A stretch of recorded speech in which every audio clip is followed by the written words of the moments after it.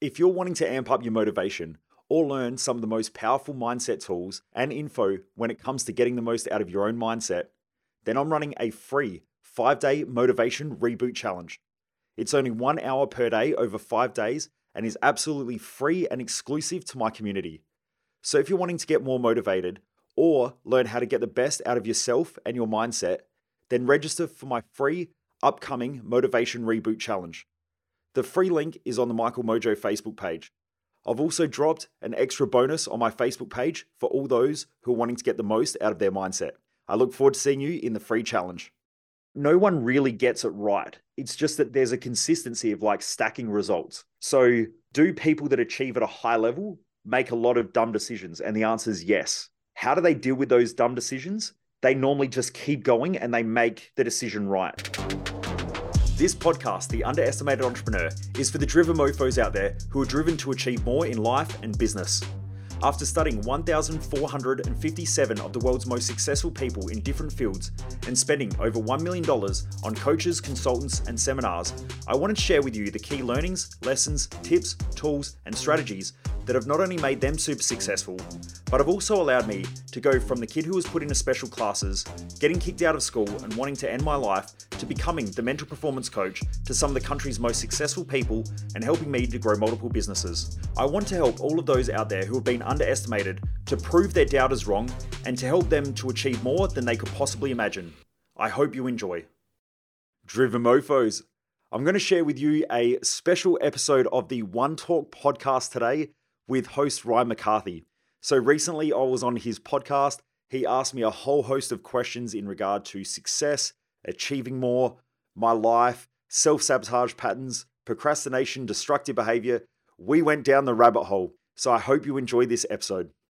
Welcome back to part 3 of this 4-part series. Remember to share this episode if you enjoy it. Welcome back, Michael. How are you, man?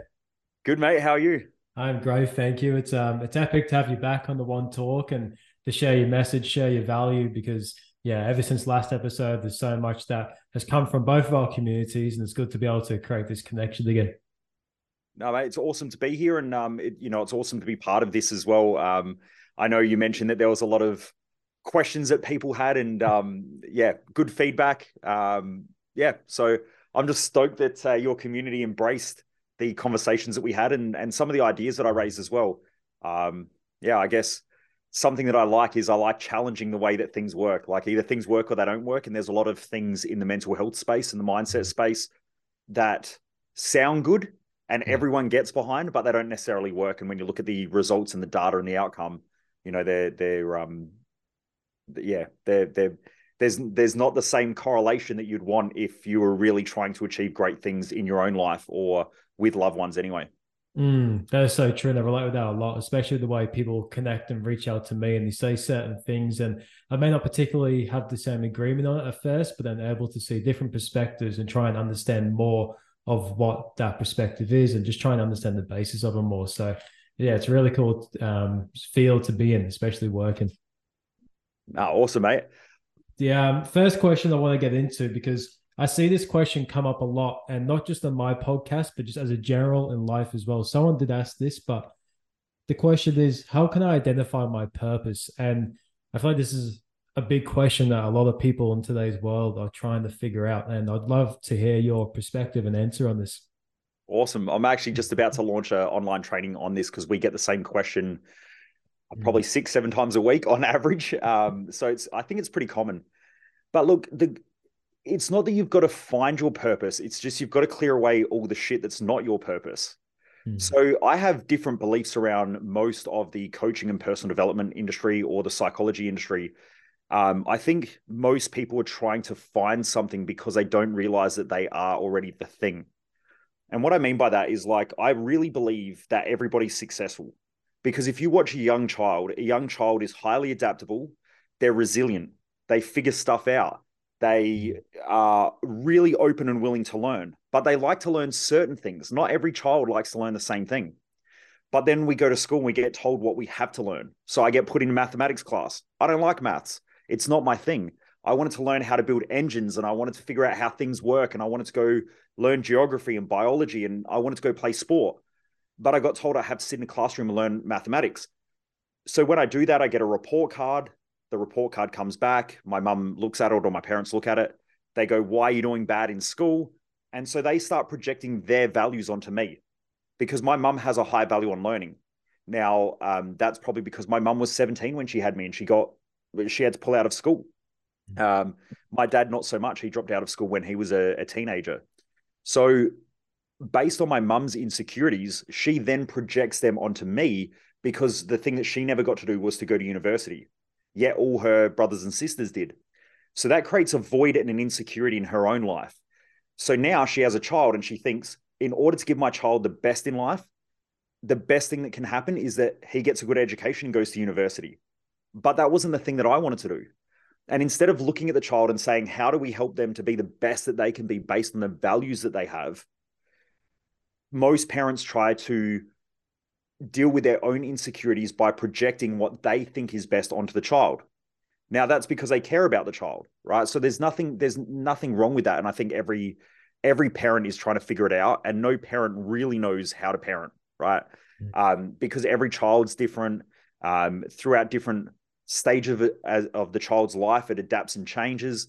My parents are still trying to figure out how to deal with me. I turned 40 this year. So, every parent's trying to do their best in some way, shape, or form. It's just no one really knows what that looks like.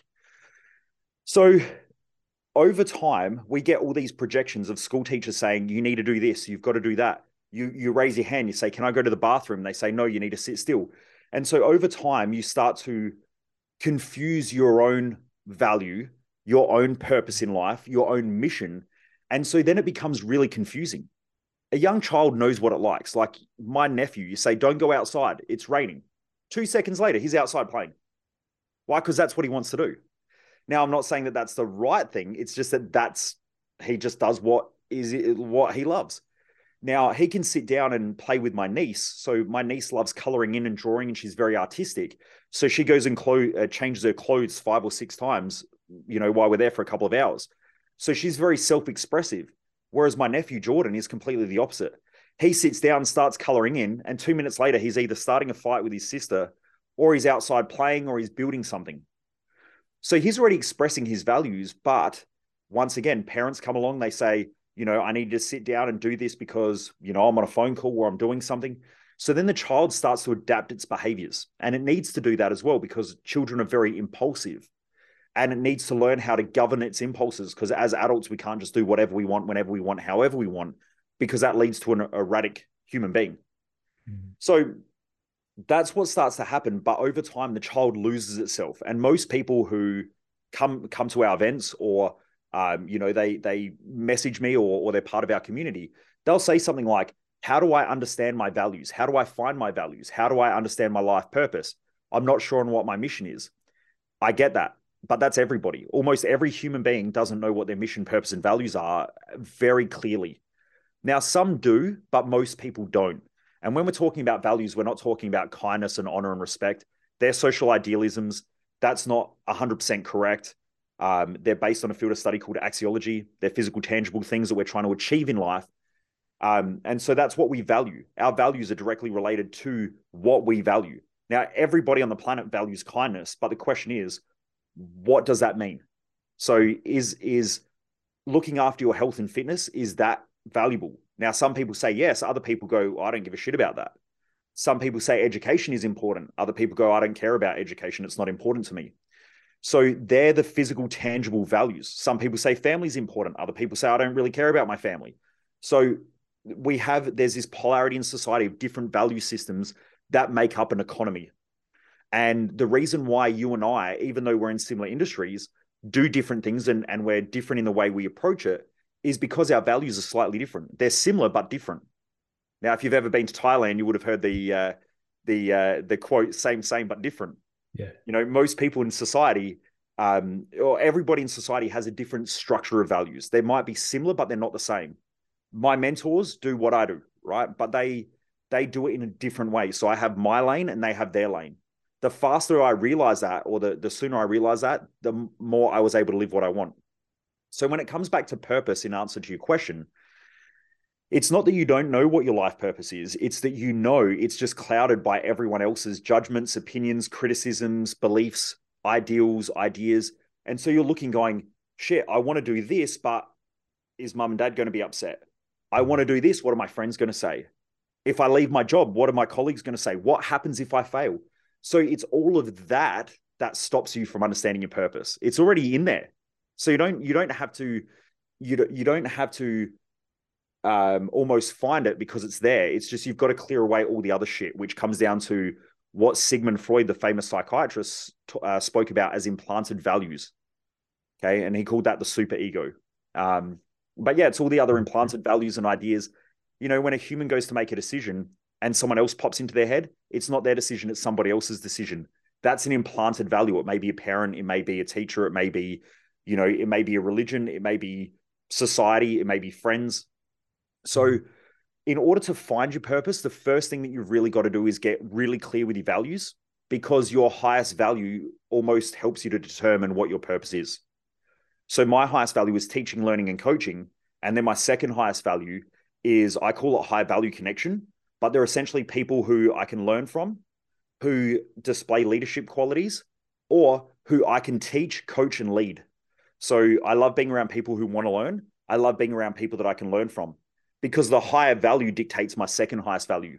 So if I don't feel like I can learn, teach, and coach from somebody, or they're doing the same to me, the second highest value isn't really fulfilling. I can be around people, but for a short period of time, I get bored. Yeah. Okay. And then, you know, my third highest value is business and wealth creation. So I build a business on learning, teaching, and coaching, connecting with leaders and people that want to achieve more and people that want to learn and grow. Or I have all these amazing connections who are high level leaders, like rich listers, professional athletes.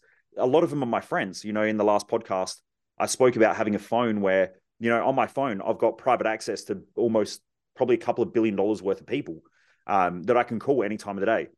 So I go and learn from those people, and then I go and share that through my courses and my seminars and through coaching like this. So your values essentially dictate where you end up in life, but they also help you to understand what fulfills you within your own life as well. So doing stuff like this to me is not a chore. It's just I love to do it. But if I had to do data entry, or I had to look at finances for 3 to 4 hours in a day, I'm out. Okay, so your highest values determine your purpose. My purpose in life is to help people perform better. That's my life purpose. And that's what I think about all the time. If I watch a movie, I'm thinking, right, normally when I watch movies, they're based on true stories. Those true stories are normally, I'm looking at how they're thinking. How do they overcome obstacles? How do they overcome challenges? What are their values they're demonstrating? I wonder what their mission is. How do they interact with people? And so pretty much everything I do in life relates back to that. And it's not that I'm trying to do it. It's just that it's already there. It's just that's what I love to do. Mm. Does that sort of make sense? So it's not Yeah. about discovering your purpose. It's about clearing away the shit so that you can see it, because it's already there. You think about it all the time. Your values you demonstrate all the time. Like I can tell you've got a high value on connecting with people that you can learn from. Yeah. 100%. Yeah. So if you had time, you'd probably fill your time up with that. That's not because it's a value that you want. It's just the value that is. Yeah, definitely. Like you said, everyone is successful. And I like personally, I knew from a young age, like I love learning, I love educating, but through school, I didn't do great. I ended up getting kicked out because I feel like it was somewhat my value, but I wasn't connecting to it in a way that I felt like was serving me. It was more forced beliefs of other people. And that's why what you said about other people's beliefs and other people's values get pushed onto you. It can kind of push you away from your own values that you already have. And that just shows the power of the influence around you and the environments that you're in, because it can push you off your path and make you feel like you have no purpose. But in reality, everyone's successful. It's just pushing all that aside to truly identify what it is. And with identifying the values within ourselves, what's some like actionable items we can take from this step forward to start identifying our own values? Look at what your life demonstrates. So I actually just got asked. We're working with a new marketing agency, because we're starting to expand globally now, and one of the things that they asked was like, "What's the most common thing that people ask?" And it's about their values. And they said, "What makes yours different from the other values tests that are on the market?" Well, first of all, most people when they're taught about values are taught incorrectly. And it's incorrectly because they haven't studied the field of value studies. What they've studied is they've studied social sciences, which then use a label of values. So they come up with terms like kindness and happiness and respect. But what does that mean? So if you look out in our society and you see an obese parent and they've got obese kids and they're at McDonald's and you have a high value on health, you will see them as being completely disrespectful and immoral with their kids. Mm. Now, that's not saying that that parent is trying to be disrespectful. It's just that they don't have a high value on health. That's all that it is. And my good friend and mentor, and you know, someone I speak to quite regularly is Dr. John Z. Martini. And like he said, for every person on the planet who has a high value on something, somebody else has a low value on something. You know, there are people out there who have zero value on money, and so you'll see them around the place. When we run events and seminars, like let's say one of my events is $5,000. Most people who come to that event would have some sort of a value on money or wealth creation in maybe their top 5 to 7 values. It might not drive their whole entire life, but it's there because they're paying $5,000 to come to an event. Now, sometimes people put up their hand, they go, yeah, but I don't have a high value on money. I work because I have to work. And I go, you don't have to work. And they go, yeah, you do. And I say, no, you don't. And they go, yeah, but I've got to support my family. And I go, no, you love to support your family financially, which is why you work. That's part of your value structure. And they argue with me because they feel like it's a burden that they have to go to work every day, when the truth is they don't have to go to work. There are people that wake up today, open the fridge up, eat last night's pizza, smoke a bong, and then watch TV all day. And the government pays them to do that. And you say that to them, they go, yeah, but I don't want to live that lifestyle. And I go, I know, because money's important to you. But most people just don't get it because we've been indoctrinated into a way of thinking. And that way of thinking is that we should be doing shit that is outside of our values. You've probably heard of the term hard work. Yeah. Only recently I've stopped using that term. Because, you know, my wife would come to me and would sit down and she'd go, oh, how's your week been? I go, oh, fuck, it's been pretty hard. But why does it have to be hard? It's just, I've been indoctrinated with a way of communicating, which is that work has to be hard. And my work's not hard. I enjoy what I do. That doesn't make it hard. It's I work a lot. I put a lot of energy and effort into it, but it doesn't have to be hard. I make it hard by the languaging that I use. Mm. So coming back to values, most people's values are right in front of them, but they just don't see it. Like you ask a parent who loves their kids and they go, I have to look after my kids. I have to support my kids. That's only because your values dictate that. There are parents who are more than happy to give away their children. There are parents out there or people who have kids who kill their kids and throw them in dumpsters. I'm not saying that that's the right thing to do, but it's just because they have zero value on that child's life. Whereas a parent who is like, I have to look after my kids, it's not that they have to look after them. It's just that they choose to look after them because it's within their value structure. Mm. So our values are right in front of us. It's just that we think that things are supposed to be hard. So instead of just doing the things that are important to us, most people step outside of their values, try to live implanted values, make their life really hard and complicated. Then they keep getting stressed out, burnt out, frustrated, depressed, anxious, all of this feedback that's telling them you're off your fucking path, get back onto it. And then they try to go back to it and they go, I really love doing this stuff, but then it should be hard. It should be complex. I should, you know, because they're watching most people in society, most people are off track. Mm. So when it comes to values, if you look at what your life consistently demonstrates, it will tell you your values. And that's why when I do values, and I'm probably one of the best in the world at doing this, because we have a lot of people who come to our events who have done all these different personal development events and still struggle with their values. What I normally do is I get them to write down what a standard week looks like, and then tell me what the relationship is between the stuff that you're doing and your values. Right. So if you exercise consistently and you're consistently moving like I do, that's, for me, that's physical performance. So I love exercise. I love training. I love moving. I go for a walk most days.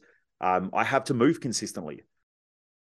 Real quick, driven mofos, you know I don't run any advertising or sell anyone else's shit on this podcast. So the only thing that I'll ever ask from you is that you help me get this podcast out to more people and spread the word by rating and reviewing this podcast. I promise it will only take 10 seconds, so please rate and review if you haven't already done so. And thank you in advance. So what I was saying was that essentially your life demonstrates your values. So if you just look at your life, it will show you what you value. And instead of saying, like a lot of people say things like, I have a high value on money and wealth because I think about it all the time. And there are values tests out there that ask a question. What do you think about consistently? Well, if you're broke, you're going to be thinking about money. If your health is shit, you're going to be thinking about your health. If your family is in chaos, you're going to think about your family. But that's only because you're dropping into a primitive survival response. That's not the thing that truly fulfills you in life. It's just that you're trying to stay alive essentially, right? At the brainstem level, right? It's survival. So, when a person says family is my highest value, yet they spend 50 hours a week working, family is 100% not their highest value. Their career or work or money or wealth creation or whatever it is their highest value. But what most people think is if I don't put family as number one, then it means that I don't care about them. And it's not that they don't care about them. It's just that for that individual, they feel like if they work really hard and get ahead financially, that's the best thing that they can do for their family. So this is where most people get confused with values. But if you look at what your life demonstrates your values, especially if you're consistent with it. If you're someone who works consistently and you have done for a long, long time, then probably career, money, finances, or something like that is important to you. If you consistently study and learn, then learning and study is probably important to you. But if you're someone who says learning is important to me, yet you never learn, but you go, oh, I've had a book next to my bed for ages and I think about reading it, then your life doesn't really demonstrate it. If you're always hanging out with friends or socializing, then social connection is important to you.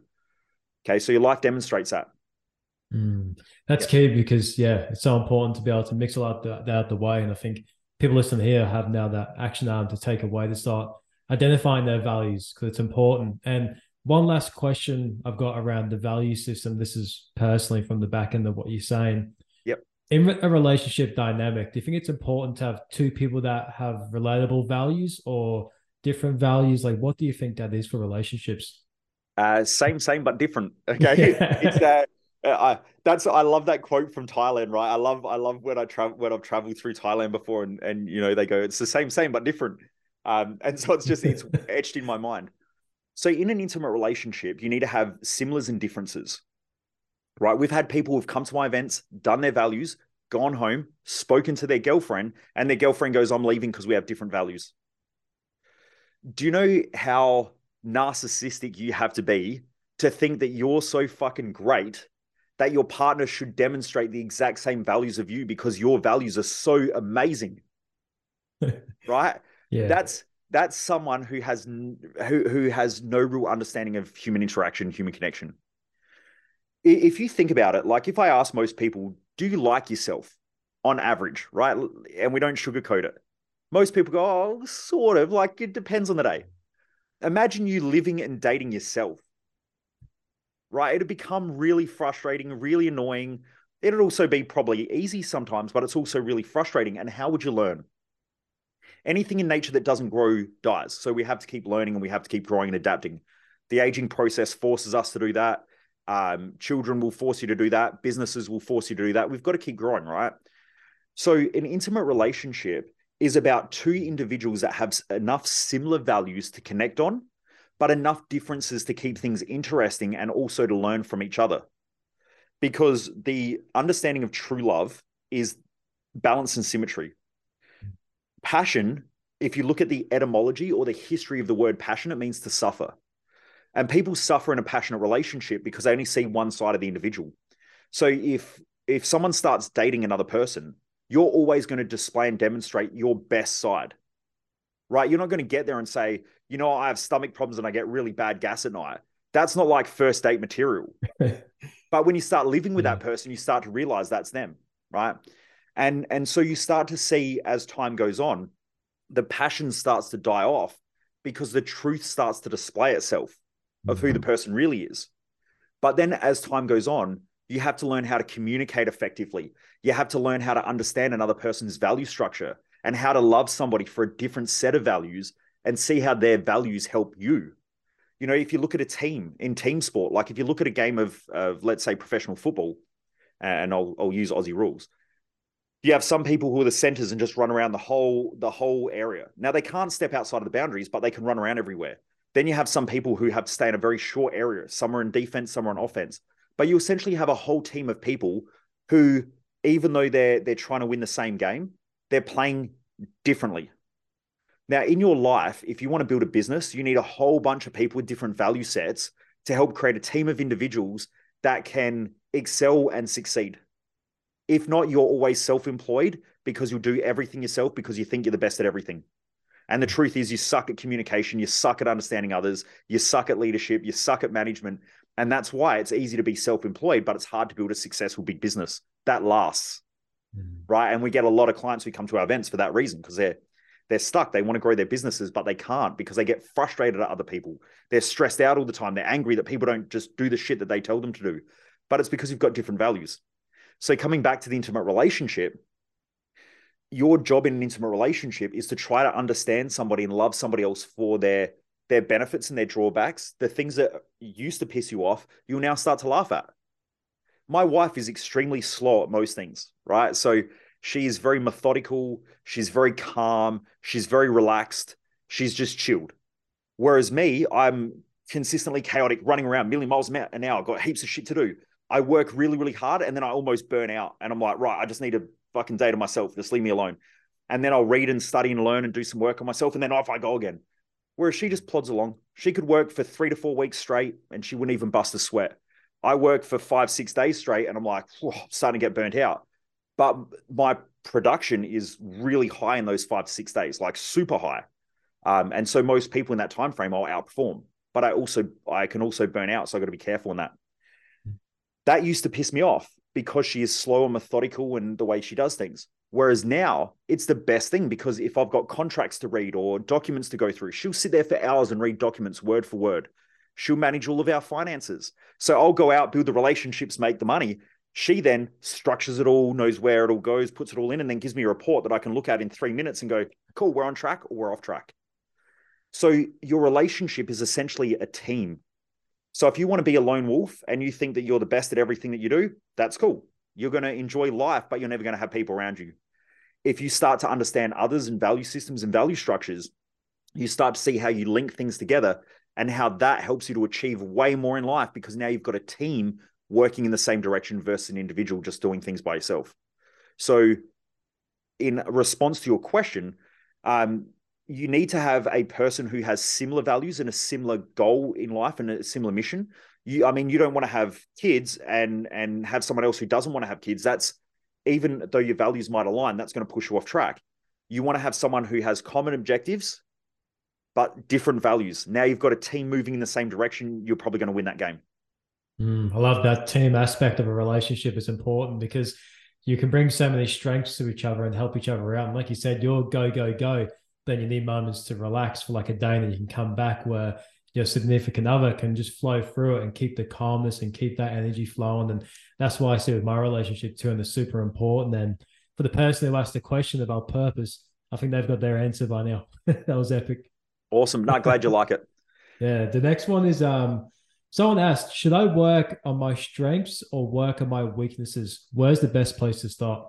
Ooh, another good question. And look, I just want to say my answers tend to be not black and white. And that's because very few things in life are black and white. Yet everyone wants the black and white answer.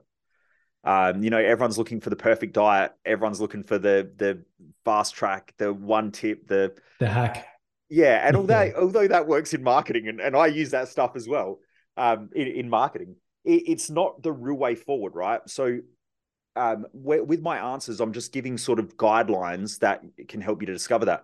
Normally, when I'm working with someone, I will work with them to figure that stuff out, right? To get it super clear. But that's because I have very tangible, specific answers that I can work with to figure stuff out. So coming back to the question, which was, what was the question again? It was, So someone said, should I work on my strengths or work on my weaknesses? yeah. So when it comes to strengths and weaknesses, it all depends, right? Because it depends on your values first. Values come before strengths and weaknesses. So your values dictate how well you're going to perform in anything, right? So I could work on my weaknesses, but if my weaknesses are outside of my values, I could work my whole life and still be shit, right? Whereas if I'm working within my values on my weaknesses, then I get good at those things. So an example within my own life is I love learning and teaching. Business is a lower value than just learning about personal performance, human behavior, all of that. So I love working on business, but I can only put a certain amount of energy into that before I start feeling unfulfilled and stuck. And I've got to go back to connecting with people and then also learning about how it interrelates to human performance and all that. So I guess I can build a business, but I'm not as good at building businesses as some of my friends who their highest value is business because they are just naturally gifted. They think about business, they breathe business. And so there are a lot of people out there who want to make a ton of money, but your values will dictate really how well you're going to do financially. Yeah. Some of my friends, made their first $1 million in their 20s and they've just kept going like that. Some people will make money for a short period of time, then their values shift and then they don't really care about making money anymore. Like now they might have a family. And so working hard and all that's not their highest value anymore. Their family's their priority. So their wealth ability or their ability to generate wealth might start to deteriorate or drop off. So your values will dictate how much time and energy and effort you want to put into a certain area of life. If you go to work and you think I need to get ahead financially, but you're not getting ahead financially, it's probably because money and finances aren't a high value. Now you can put a little bit of energy into that area, but my recommendation is go and figure out what other areas above are unfulfilled so that then you can spend a little bit of time in there and you still feel fulfilled. But even if finances are your weakness, you can get stronger at it, right? So you can get stronger at that. But if you think that you're going to be worth $100 million and you're going to dedicate your life like someone else out there who's making a shitload of money, you're always going to feel miserable because you'll never get to that level. Mm. Does that answer the Yeah, question? It really comes 100%. back to your values first. Go to your values, figure out your values first, and then find your weaknesses within the values and make them strong. Mm. And this is why we will learn, right? So when it comes to exercise, I've got a personal trainer. I hang around a lot of very highly talented people globally who are in that space, and I love learning from them. But will I ever be a Matt Fraser from CrossFit that wins 5 CrossFit games in a row? No way. Even if I train the same amount, I just wouldn't because I just can't. I can't put that same amount of dedication and effort in because my values won't let me do it. I'll just feel like shit all the time. Like if you stay aligned to yourself, no one could beat you at your own game. Yeah. Mm. Yeah, epic, man. Our next question was, this is more business related, but someone said, when to know to delegate areas of my business. I do everything myself. I want to delegate some of my workload, but I feel like I'm at a point where I can afford a staff member. Um, so this comes down to the mission. What's the mission? So it's not about affording the staff member because very rarely will you afford to expand your business. Um, Businesses that are growing normally are cash flow intensive in most cases, unless you're in an industry that is growing very rapidly. Like if you go back e-commerce, like what, 10 years ago, e-com was growing really rapidly. Facebook ads were super cheap. There weren't many people in that industry. You get into it, industry starting to expand. Facebook ads are cheap. You go in there, you make shitloads of money, everything goes sweet. So you could hire heaps of staff and all that. It's probably not as easy as what it used to be.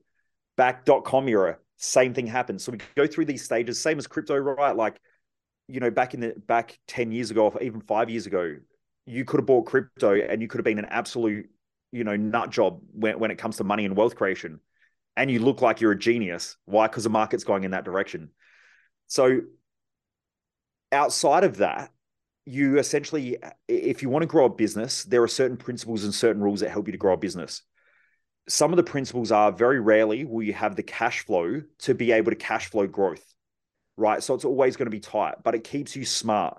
So if you have a lot of money sitting in the bank and then you go, I'm going to start a business, you'll probably lose all your money and it will create pressure and tension. And then you've got to learn principles of business. Because when times are easy, we become very ignorant and we become very complacent. Now, if you're ignorant and complacent in business, you get spanked. So what I have found in working with probably, a couple of thousand business owners now is that when you want to grow, you'll always sit there and go, shit, do I have the money to bring on the next staff member? Don't I? What happens if it doesn't work? But what it does is it helps you to be smarter because you start putting in processes and systems to make sure that they're effective and that they're efficient, and that they're doing the right thing and that they're adding value to the organization. Because if they add value, the business grows. If they don't add value, then you spend money on something that is essentially a waste. And so you end up getting a cash flow constraint, which is painful. That's going to teach you a lesson and wake you up a little bit. So really, when it comes to hiring a person, the first thing that you've got to think about is, what is the business that I'm in? What's the business model that I'm going for? What am I trying to achieve here? What's the long-term mission? Because if you just want to make a lot of money, you're probably better off being self-employed. If you're a self-employed individual, 100% of the profit is yours. 100% of the cash flow essentially is yours. You pay tax, you might have some outgoing costs, but the rest is yours, right? When you've got staff, you make, let's say, $100,000, but now you've got to pay $30,000 in tax. You've got to pay GST. You've got insurances. You've got superannuation. You've got, like, all this shit just starts going out the door, and you look at it and you're like, crap. Back when I used to work for myself, I could earn $30,000, and $30,000 was essentially mine, apart from tax and some other bits and pieces. Yeah. Whereas when you've got a bigger business and you've now started to bring on staff and you've got to pay wages and a whole bunch of other things, the profit margins are a lot less. In most cases, it depends on the business and the business model. But you've got to look at, what are you trying to achieve? So we sometimes work with trade-based businesses, and they'll say, I'm better working for myself because it's less stress, less frustration. I can scale the business to here, and I really don't make that much more, but I've got like way more stress. So, you have to figure out what you want. Some tradies come to me and they go, I don't even care if I don't take a wage for the next 3 years. I want to build a business that's, let's say, a $50 million business that in 10 to 12 years, I'm going to sell to a bigger business and just take a $50 million payday. So it really depends what you are trying to achieve in your business and what that growth looks like. So I know it's not a simple question, but the first thing that I would do is, when I hire a staff member, know exactly what they need to produce, and don't hire someone for a role. Hire someone specifically to do the work you need done. And no one really taught me this. I lost probably millions hiring staff before I realized how to hire staff. And that really comes down to, I need this shit done. This is the stuff that I'm going to judge you on. And now I'm going to go to the market and find that person who can do that work. Versus what I used to do is go, do you know what? I need my social media done. I might go and hire a social media manager. Then the social media manager comes in and goes, well, here's all the stuff a social media manager does. And I go, but I don't need all that stuff. I need that plus a couple of other things. And they go, well, yeah, but I don't do that. So then now you've got to go hire another staff member. And so you start ending up with this huge team of people that is quite cash flow intensive. And it's not producing as much as what you want, because you've hired a role, not the work. So what I do is, I list all the stuff that I need done. Then I put a label on that role. And then I go to market and I try and find that person, and I ask them questions. How would you complete this task? How would you do this? What does that look like? Because I want to find a specific individual who can do that stuff, versus finding someone who can do the job. That's important. The way I can summarize that was, get clear on your vision, clear on the delegation of what needs to be done. Yeah. I think getting rather a business coach or mentor would be an important role of this as well, because business, we're not really taught it much in the educational system, especially to the level that a lot of people want to grow their business too. So I think those 3 pillars are important that you touched on. Yeah.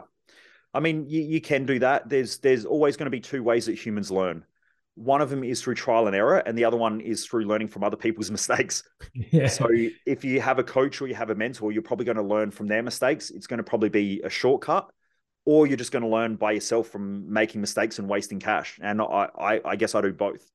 Yeah. And Same. I have done both. Same, especially with this podcast. I've definitely learned from others, but a lot of trial and error as well. I think it's a good combination. Yeah. Our next question, then, it's a bit detailed, but they said, I listened to your episode of The Underestimated Entrepreneur, the hard work, the smart work, and I loved it. At moments, I believe I need each aspect of my business. How to know where the fine line is in between the two? No idea, man. I'm trying to find it out myself. Yeah, I think, look, throughout life, you're always getting feedback. It's just sometimes we're sensitive to the feedback, and other times we're completely ignorant to it. So I don't think there is a fine line. Like, yeah, I don't know what that line is. And everyone I've spoken to, whether they be a professional athlete or whether they be a business owner or whether they be a parent, no one really gets it right. It's just that there's a consistency of like stacking results. So do people that achieve at a high level make a lot of dumb decisions? And the answer is yes. Mm.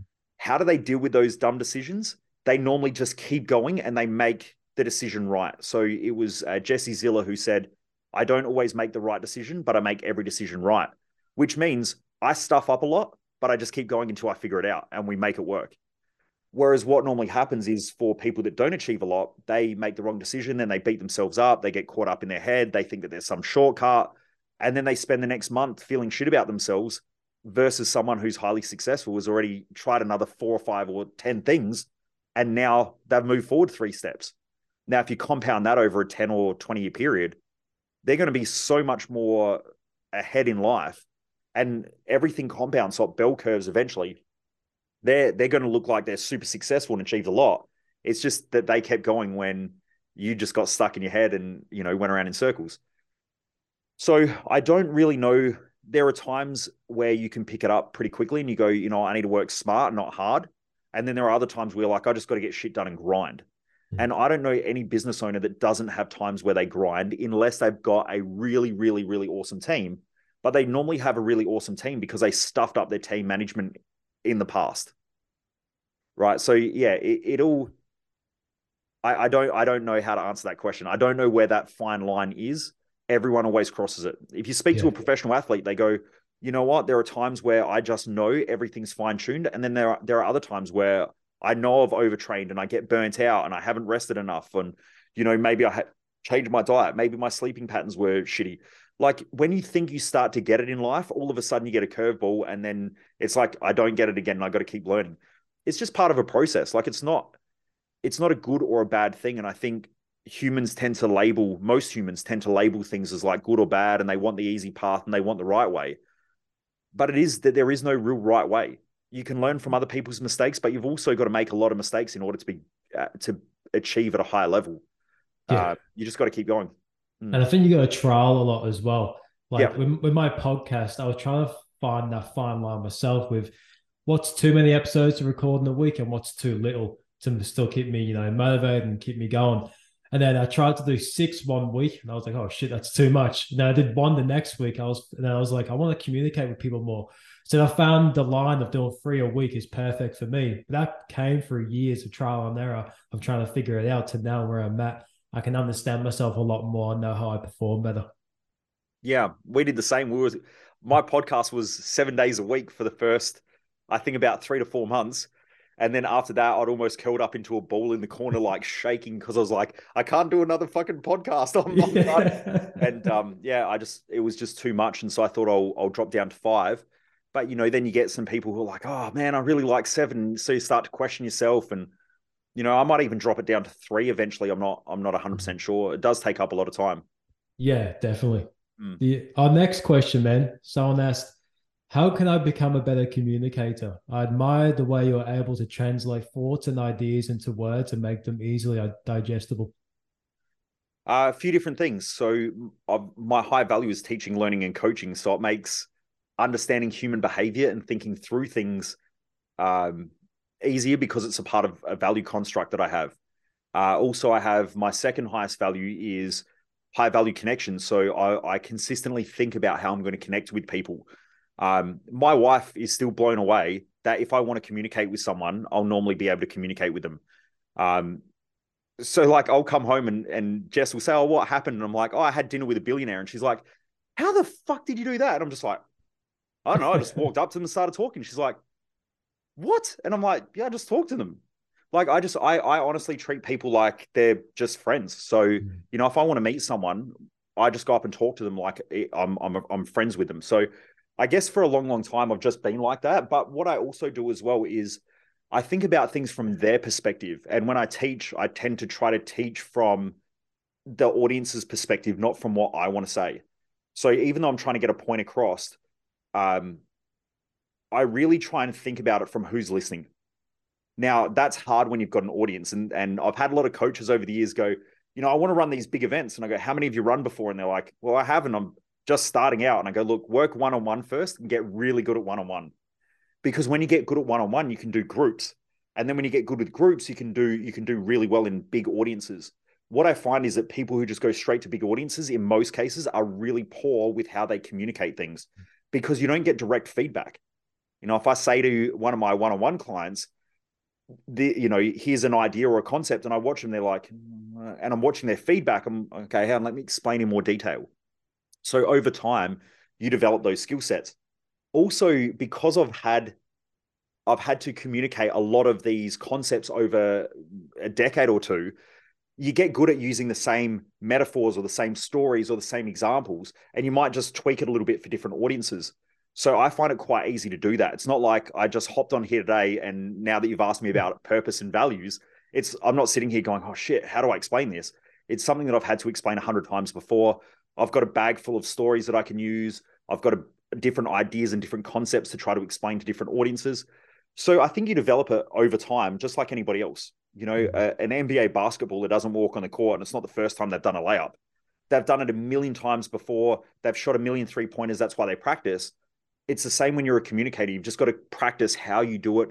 And I'm still learning. Like, communication is something I'm always thinking about. And when I say always, I mean most of the time, not legitimately always, because I do think about other things. But I think about it. Like, I'll go out and I'll talk to my wife about something, and I'll watch her, and she'll sit there, and I'll watch her face, and I'm going, hang on, this hasn't come across. How do I connect an idea or a concept or a thought in a way where she understands it? I used to just get frustrated. I'd sit there and I'm like, how do you not understand this? But it's not her fault. It's my fault because of my inability to explain things effectively. So the more you work with people, the more you communicate with people, especially in a one-on-one situation, the easier it is to explain concepts and ideas because you're getting feedback if you watch them. I love how you said start with one-on-one and slowly build up. Because once you're able to connect with one individual, you're then able to connect with multiple individuals in the one crowd and make a whole collective. Like when I first started work and I started with one-on-one work, then by the time I started running a mastermind in Brisbane, I had a deeper connection with people because I understood more of human behavior. That's a great way to start. Yeah. And look, I've got it wrong as well. If I told you some of the stories about some of the people we've had at our events, it would make your hair curl.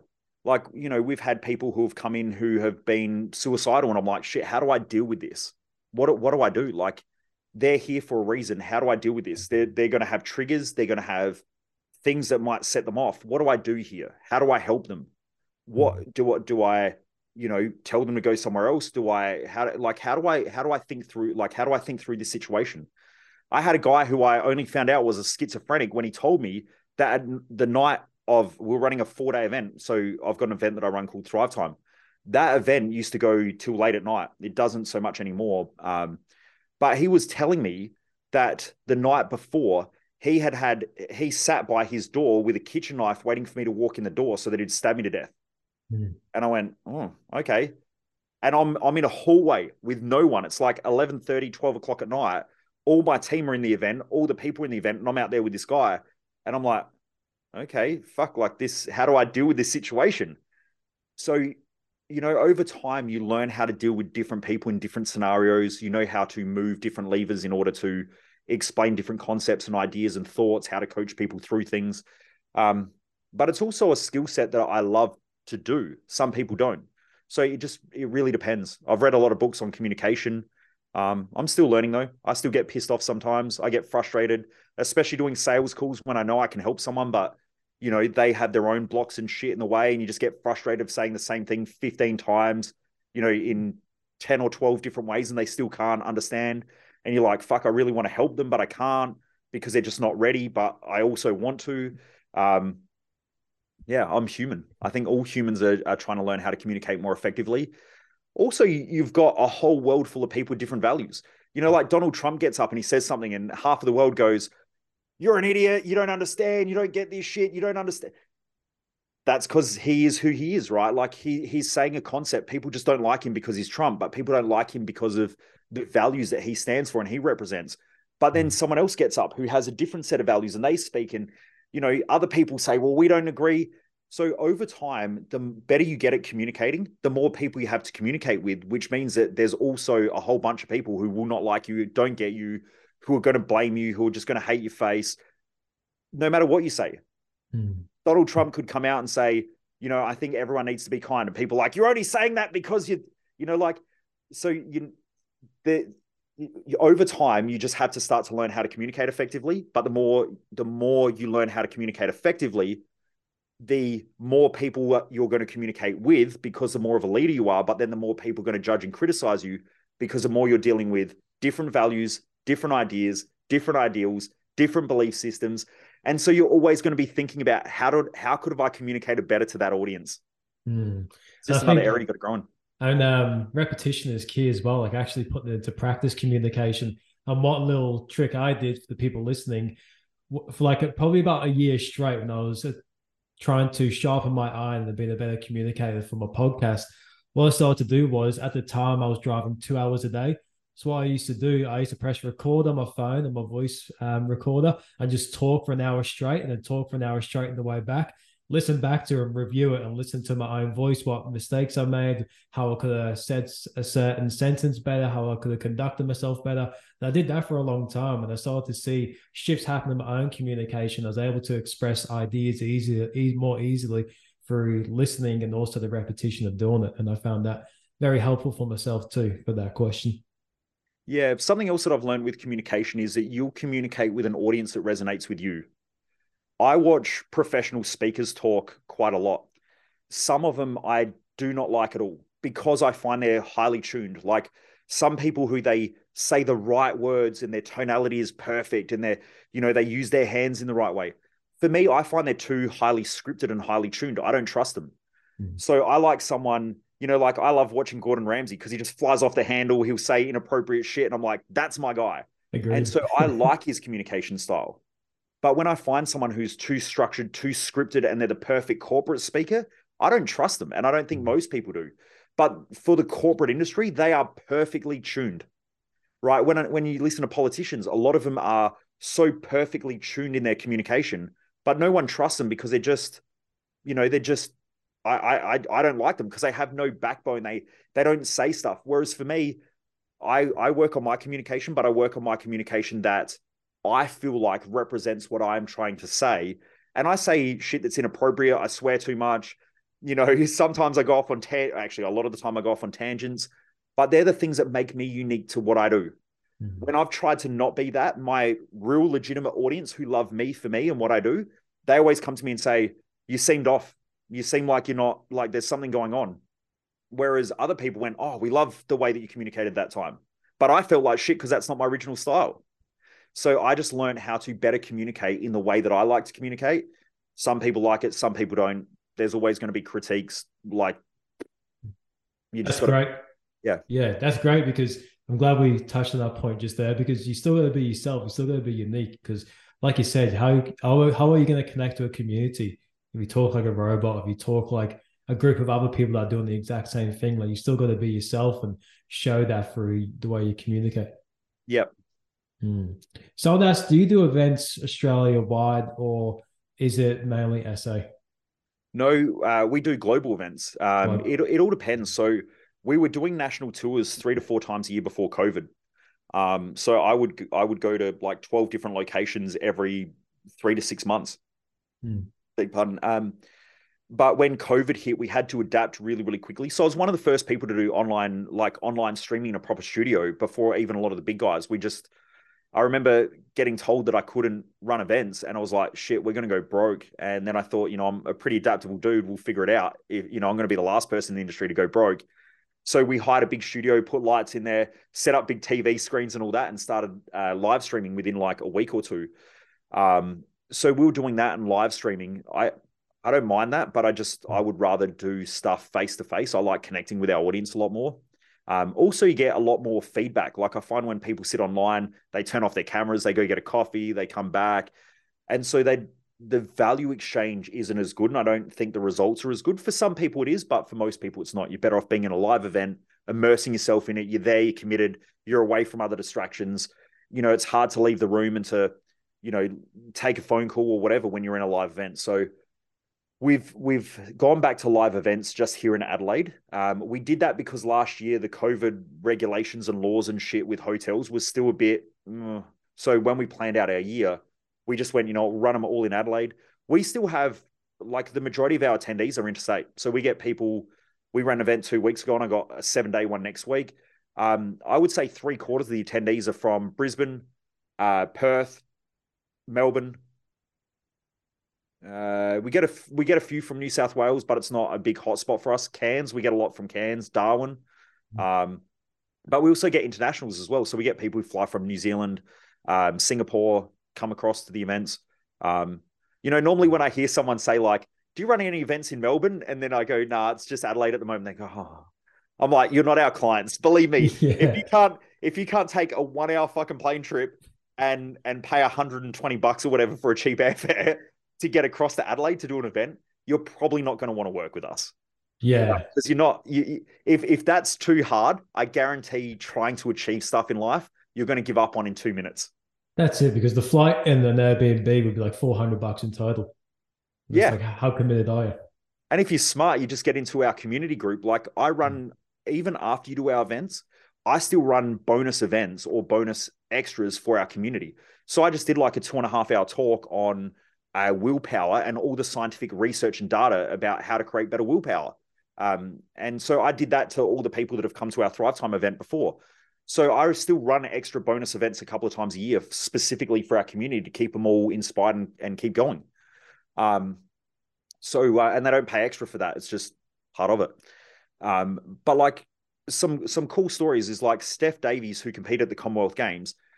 Prior to doing Thrive Time, she was working a corporate job, didn't know what she wanted to do in life, comes and does Thrive Time, realizes that her love is exercise. So she goes and works at a CrossFit gym. Someone says, your weightlifting looks really, really good. You should train with the Institute of Sport.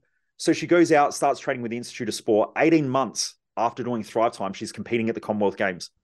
Prior to that, she'd never done weightlifting before. Never. So, for her, she's an amazing individual that I look at and I go, that's someone who is hungry and wants something. But now she lives overseas. So she still flies. She started a business, decided, I'm going to go to Mojo's business event. She flies from overseas every 90 days to come to our business events. That's someone who's hungry versus the person who's in Melbourne who's like, oh, do I have to travel? Oh, I can't. Oh, I don't know. Like, accommodation's expensive. Just get in our group and say, does anyone want to share an Airbnb? There's 4 bedrooms or whatever we can share, and fucking hook it up. It'll cost you like $50 a night. Like, it's not that hard. So you can see the people that are determined in life versus those who aren't. And, we even had, if you go to my YouTube channel, there's a woman on there who, Karina, she's got a son who's got cerebral palsy, he's quadriplegic. He can't walk, can't talk. And she ended up finding out that her ex-husband, who they were together, was using drugs and was a heavy meth user. And the bank was about to repossess their home. She didn't even know. He had an invoice from his past business. And so like they were owed like $100,000 in cash. So her whole life was falling apart. She came to one of my one-day events and went, I need a change. My life is absolutely fucked. Like it's ruined. Like it's ruined. There's nothing I can do, but I will be at Thrive Time. She said to me, she looked me in the eyes and said, I will sell everything I have to be at that event. She rocked up there, got clear with what she wanted to do in life. And within 12 months, she's got her own house. She's doing a job that she loves. She's able to look after her son. I went to a charity function where they ended up putting together enough money to get a new car for Jake so that he can have his wheelchair and everything in the car. Like, her whole life is transformed because she got clear with what she really loved and wanted to do. But I look at people like that and that the commitment that she had to make that day. I will do anything to be at that event. I'll sell everything that I've got and I'll be there, versus, do I have to travel? You know what I mean? Like, Yeah, I just get to the literally. point now, I'm just like, you're probably better off not come to my events. Like, just fucking stay away from me. Yeah, because you want people there that are committed as well and ready to take that change. And when you're telling me that story about that lady, like, it's literally giving me goosebumps, because I love hearing about people that go all in on Yep. change or all in on personal growth and living the life they truly want or they deserve. And it's such an empowering thing seeing people take that step and taking that leap to better themselves. Yeah. Mm. But in answer to the question, I travel all around the world. I was supposed to go and do a gig in Hawaii this year. I've done a couple in the US before. Yeah, Asia, New Zealand. Mm. Like, I try. If I can get bums on seats anywhere, I will talk. So if Yeah. someone says to me, hey, would you ever come here? And I'm like, 100%. I just need bums on seats. You put them on there, I'll be there. Yeah, a mentor of mine actually said you did a speaking gig up in Queensland with him years back at the PLCs. His name's Dion Monkovic. Yeah. And Yep. yeah, so I thought that was a cool thing that somehow the world connects us.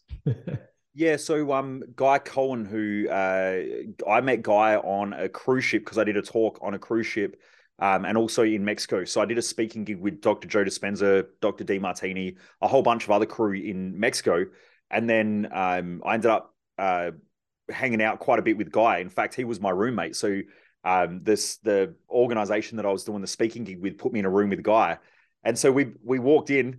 I still remember this. I walk into a room in Mexico. And he looks at me and he goes, "You look like you're trained." I said, "Yep." And he goes, "Cool, we're gonna get along well," because he's this little nuggety guy. And after that, we've been like almost best mates ever since. So yeah, he owns a bunch of PLCs. He got me up to do that speaking gig. Got involved with all the PLC guys and yeah, all of that. I still do some of the speaking gigs for some of the groups. I'm not sure if they're still PLC guys or not, but yeah, a lot of those guys. I hope you've enjoyed this episode. Remember to tune in tomorrow for the next part of this 4-part series. If you've enjoyed this episode, please rate this podcast by clicking the stars on the podcast home screen and follow to get notified for when new episodes drop.